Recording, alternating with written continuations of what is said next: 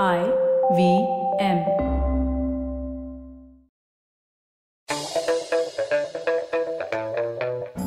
Here's your smart fact of the day. Some of us may have heard of something called product market fit. Product market fit is when your product connects to the market and is serving a need that is recognized by the market as useful, important, urgent, etc. But have we heard of content market fit?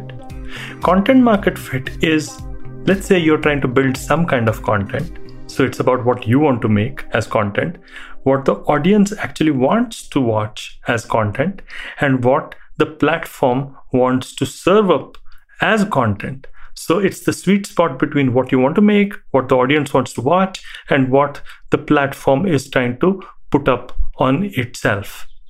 That is content market fit. Welcome to Smarter with Sid. And in today's episode, what we are trying to do is figure out what content market fit actually means for all of us. So let's go. The term product market fit came into vogue quite a few years ago now, about 10 more than that years ago. And product market fit was because there were a lot of people who were developing products and then trying to connect it to the marketplace and then realizing that it's a big flop because their product was not being accepted by their target segment or whatever. And so then they had to go back to the drawing board, relook at their assumptions, and there's a whole methodology around that. And eventually, after a lot of changes and a lot of additions or deletions, you finally come across a certain kind of product market fit wherein whatever you're trying to offer is accepted by the market.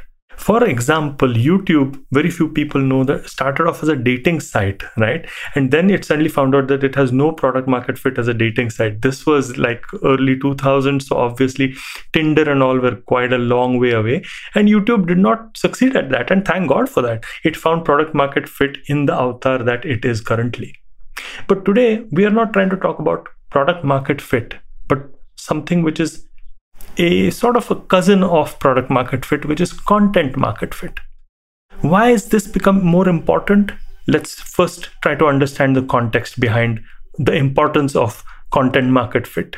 With the ever increasing sophistication of the customer, we are beginning to understand that advertising and the typical way of traditional marketing and all the methods and techniques are having lesser and lesser impact and therefore results that we are all seeing. And so therefore the shift has moved towards content. So each brand that is trying to make its mark on a particular target segment is trying to develop a certain kind of content which goes well and beyond the typical advertising that is being seen or campaigns that are being seen.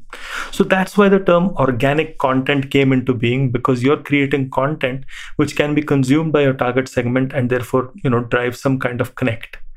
Which is why it becomes extremely important for us in today's age to actually understand how we are supposed to build up this content. And let's quickly understand that a lot of brands are trying to do this, but very few are actually succeeding because they're still coming at it from the old school perspective, which is about trying to sneak in an advertising angle or an advertising perspective. And I don't think that that is necessarily the right way to go about it. I think whether you are a person trying to build your own personal brand, or whether you are a corporate trying to build a company level brand, or a product or a service, or even a startup, you have to start developing content right from the get-go. So that is the context really, and the context helps us understand, okay, the importance of content and something that connects to the marketplace in a meaningful way. So this content market fit becomes very important. Now, how the hell do you achieve this content market fit? Let's look at these three things that we spoke of in the smart fact that I shared with you. If I look at the first thing, it's what you want to make. So it's quite evident that the only thing that you would consistently do and enjoy doing and enjoy exploring and enjoy doing more of and doing it consistently and all of that, right? And of ever improving quality is the content that you want to make. But that's just one pillar. If it's just that one pillar, it may or may not work necessarily, because it may not be what the second pillar wants, which is the audience. The audience is obviously wanting a certain kind of content.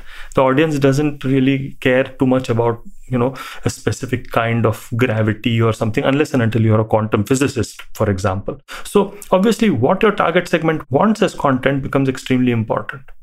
But that's not enough as well, because you might have something that you like to create and what your target segment wants to watch, but it may not be served up on the platform. I want to take an old school example to explain what this actually means.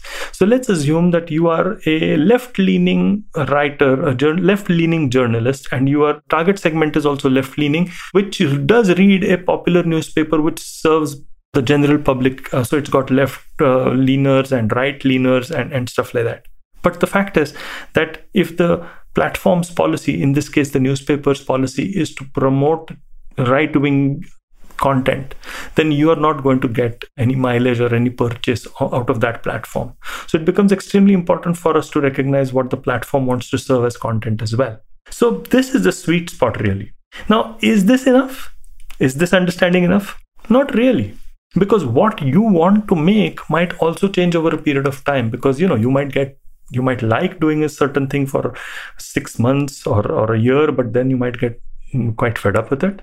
The second thing is what your audience wants might also evolve and should evolve over time, because the audience matures and the audience also starts looking at different things. The audience gets bored of your content. So that's the second pillar changing. And the third pillar changing is the platform is trying to mirror what the audience wants. And the platform also has a certain policy or a philosophy. Like, for example, Instagram is all about living life large, for example. I know I'm oversimplifying it, but Instagram is all about living life large, living life to the fullest, and showcasing all the beautiful elements of life. And that also evolves over a period of time, because, Instagram during COVID times was different from Instagram during other times. And plus, add to it the algorithm because of a new feature that's added. So, for example, today Instagram might be promoting its reels. Yesterday it was promoting stories. Before that it was promoting posts. Tomorrow it might be something different. So that is the third pillar, which is also evolving. Now, here is the conundrum, isn't it? Because over a period of time, the content market fit is not like the product market fit. Product market fit is probably more stable, because once you have a product, it fits, connects to the marketplace, then you can scale it up. You can put in more resources towards it and you can actually see it build up and sweep the market. But content market fit is not like product market fit, because content market fit also has to continuously change. Today's content market fit may not necessarily be content market fit for you 2 months downstream or 6 months downstream. It is much more dynamic. It's much more dynamic. So what should you do? What should you do? First of all, if you're trying to find content market fit and whatever your goals and metrics may be, so you say, okay, I want XYZ as this is what I consider success. And once my content reaches these many followers or these many views, then I have that fit. Then you should be doing a lot of experimentation with different kinds of content, trying to understand what the platform wants, trying to understand what you like doing, etc., etc., etc. But even when you do reach that content market fit, you cannot stop. You have to look at trends. You have to look at how your audience is evolving. You have to look at how the platform is evolving. You have to look at different platforms. And you also have to keep a very steady eye on how you're evolving and your threshold of boredom. Yeah. So this is a much more dynamic thing. Now you might say, oh my God, this is so much of work. And yes, it is, which is why influencers get paid such a lot of big bucks, right? Because they are actually doing this different quality of hard work that we don't see, because it's always under the radar. But let me put it to you from a different perspective. I have particularly enjoyed trying to find my content market fit. And I was inspired, of all people, by a guy called Michael McIntyre, who was a comedian who was struggling, a stand-up comedian based out of the UK, who was struggling for the longest period of time, because even though he had a funny personality and, he had some funny jokes, they were just not connecting. And then one day he connected, and then he just found that content market fit, blew him up, but then he kept evolving his act and material over a period of time. And there are so many influencers who are doing the same. So I would say it's an exciting thing. So you can look at it as a sort of a drudgery or a task. In that case, I would suggest choose some other line of work. But if you are in this line of work, then embrace it as an adventure, because boy, is it an adventure. I hope you like this particular episode of mine on Smarter with Sid. Many more to come from where this came from. And if you like this episode, do like and subscribe to my podcast. I will keep trying to make all of us smarter with the content that's out there. And hey, if you like content like this, just check out IVM Podcasts, the app, the website, or wherever you get your podcasts from. They've got some wonderful stuff for you. And if you like me, I'm the Traveling Professor, and you can connect with me on LinkedIn and on Instagram. You can follow me. Until next time then.